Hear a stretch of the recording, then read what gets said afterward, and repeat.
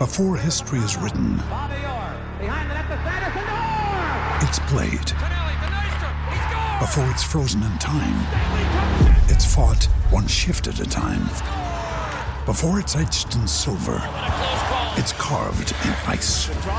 What happens next will last forever. The Stanley Cup Final on ABC and ESPN Plus begins Saturday. This is The Final Word. And good evening. I'm Jenna Harner, and welcome to The Final Word, the show that invites you, the fans, into the conversation. You can get your opinion on TV right here every Sunday night. And let's get started by introducing you to tonight's three panelists. Please welcome afternoon host at 105.9 The X, Mark Madden. Jenna, I have some terrible news. I'm told that Juju Smith-Schuster may start next season on IR because he injured his hands, elbows, and knees crawling back to Pittsburgh. From our partner, DKPittsburghSports.com, Dan Kovacevic. I have some worse news. At Mark Madden's request, we'll be talking Pirates at some point tonight. And from the Trib, Steelers radio host Tim Benz.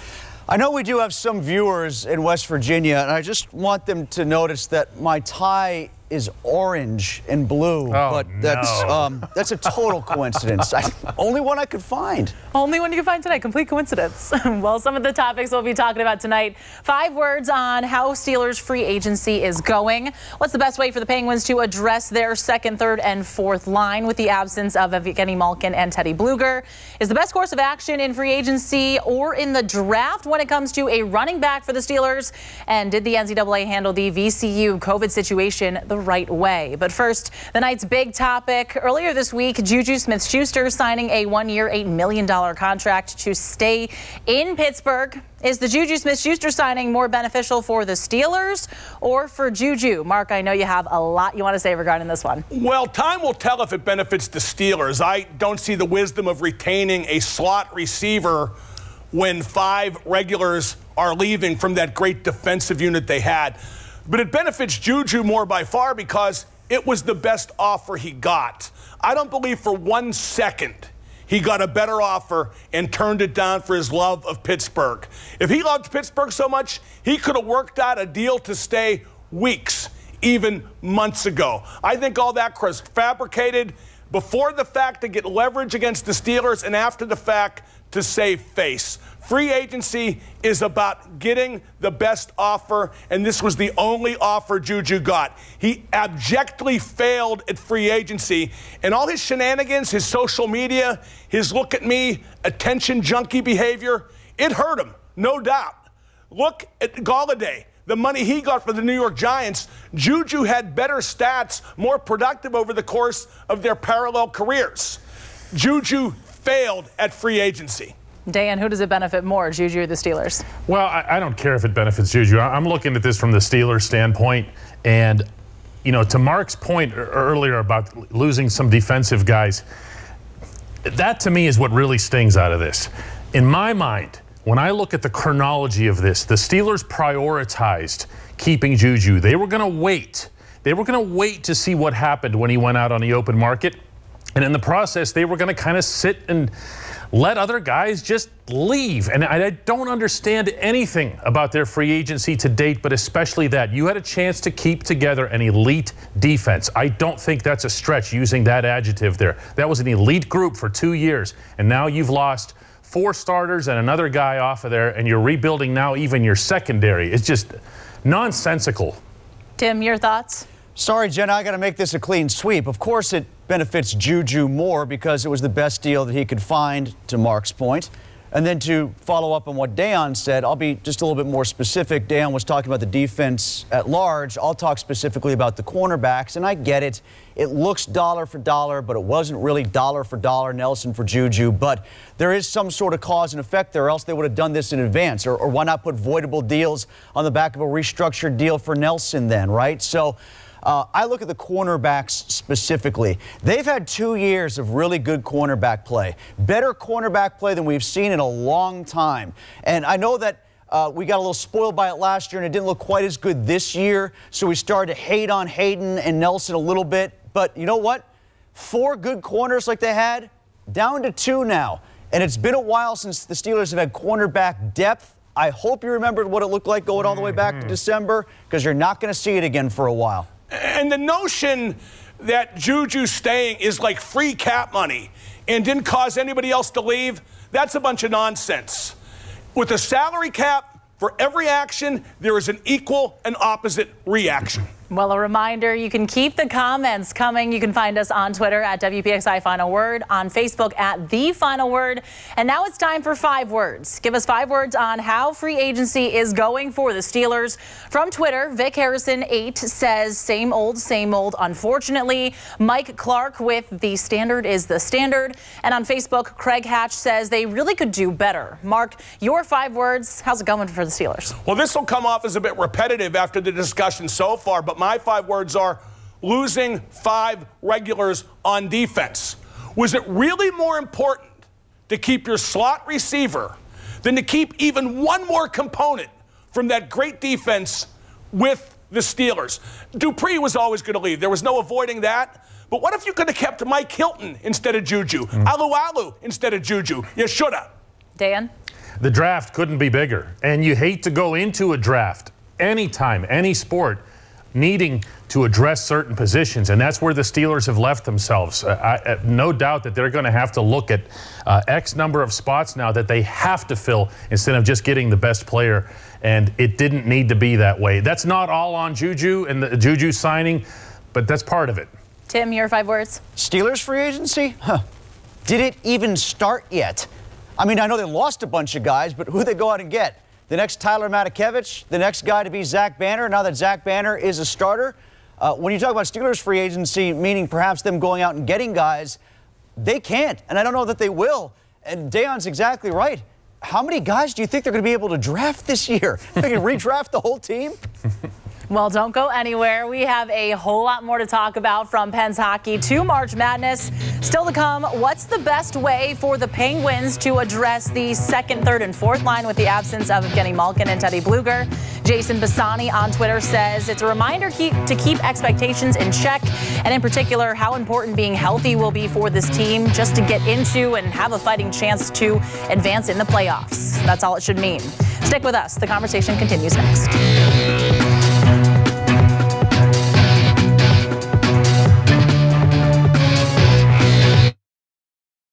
This is The Final Word.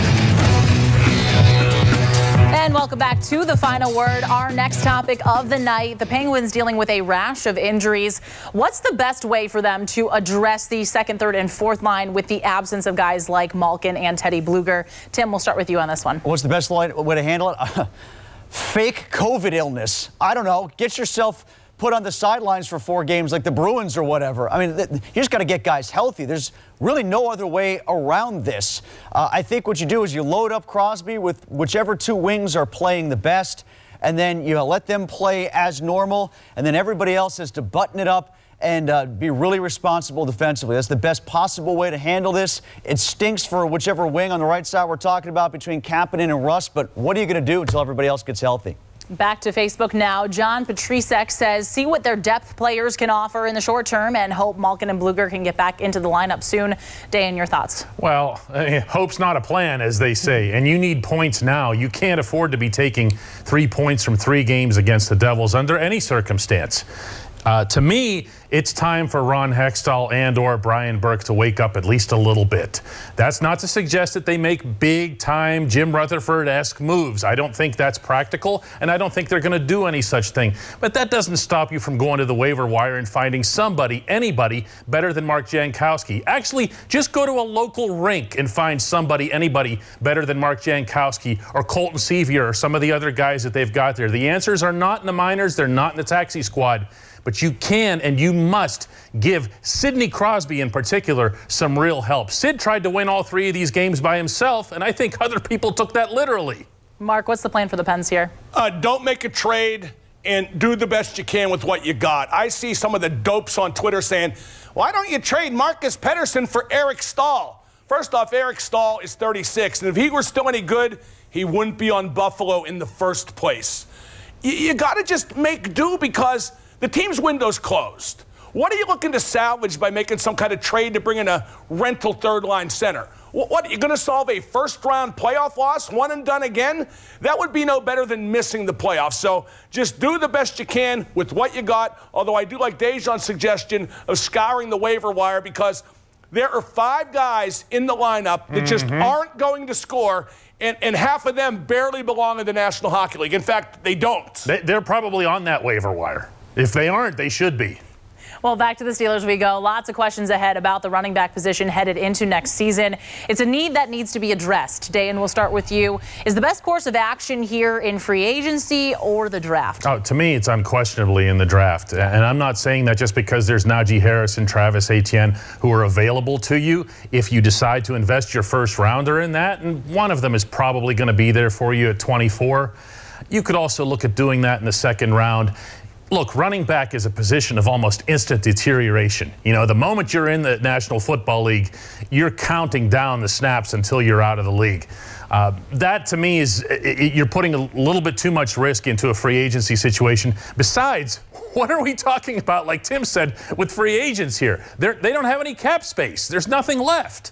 Well, to Twitter, Cindy Ivansko says, draft one running back are short-term members of teams because of the wear and tear on their bodies. A young man out of college has lower miles and would probably be more hungry for success. Tim?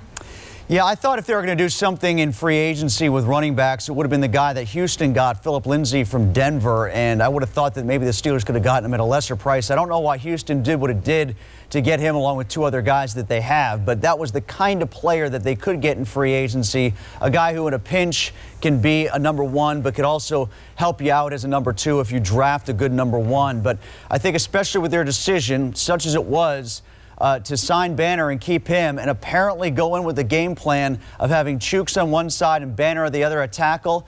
Draft the first-round running back now. There's really good depth at tackle. Get a second-round tackle and maybe bring him along a little bit more slowly so you don't have to start him right away. And if Chooks or Banner should give way or get injured, then maybe you go to that second-round guy along the offensive line. Mark, is the draft the way to go? This is a tough one because that offensive line, as currently assembled, stinks. It absolutely stinks. It might be one of the worst groups in the National Football League. But if Ben lines up and Benny Snell's in the backfield, Ben is just not going to hand him the ball. He just isn't. He's going to lead the league in passing attempts again. Every run-pass option is going to be a pass. So if Najee Harris or Travis Etienne are available, you got to take them just so Ben will trust the guy that he gives the ball to as opposed to Benny Snell or whoever the guy he won't give the ball to. Well, yesterday, the NCAA declared the VCU-Oregon game no contest after the Rams had multiple positive COVID tests. Now, Oregon automatically advanced to the second round. Did the NCAA handle this situation the right way? And I guess more importantly, how should similar cases be handled the rest of the tournament? Mark, we'll start with you. I don't see what the other option was other than to forfeit the game. You can't wait because the rest of the tournament is being played. What happens to the team that's waiting to play the winner of that game? The only time I could see making an exception is if you get to the final game and a team has a COVID problem, then you delay it for a couple days, a week, however long. Up till then, if a team can't play, if it's got COVID issues, it's a forfeit. Well, the viewers agree. At Sports, PS4 Gamer says it's the world we live in, should be done the same way unless Final Four and or finals. Dayan? Yeah, I would extend it to the Final Four. Mark said the actual championship game. I think you could include the whole Final Four. There's something you could do over the course of that weekend to try to make it work. But at the same time, hey, we've been talking about this for a year now. It's part of the game. Staying clear of the virus is part of the game. It's not always going to be fair. It's put teams into situations like the Denver Broncos going out and taking the field for an NFL game with no quarterback. That's just going to be life right now. If you didn't, if you got unlucky, you got unlucky. But if you didn't do your part, there you go. Tim? Yeah, I don't know what else could have been done with that situation. If they had multiple positives and they have regulations in place, you can't skip them. It's awfully easy, though, to bury one game in the first round of the first weekend in a 7-10 situation. Boy, it's going to feel a lot different if one of the teams we saw play today or see play tomorrow Sweet 16, Elite 8 have to do the same thing. And I think these guys are right in talking about what they were doing. Maybe it's wise to bake in an extra day or two between the Final Four and the final. Move up the semifinals to, say, I don't know, Friday, have the final on a Monday, or put an extra day in there somehow so that you can kind of wait through the testing process. Yeah, your heart goes out to these players, and hopefully that this is the only case that we see as the tournament moves forward. Well, when we come back, around the horn on any topic, the final word is next.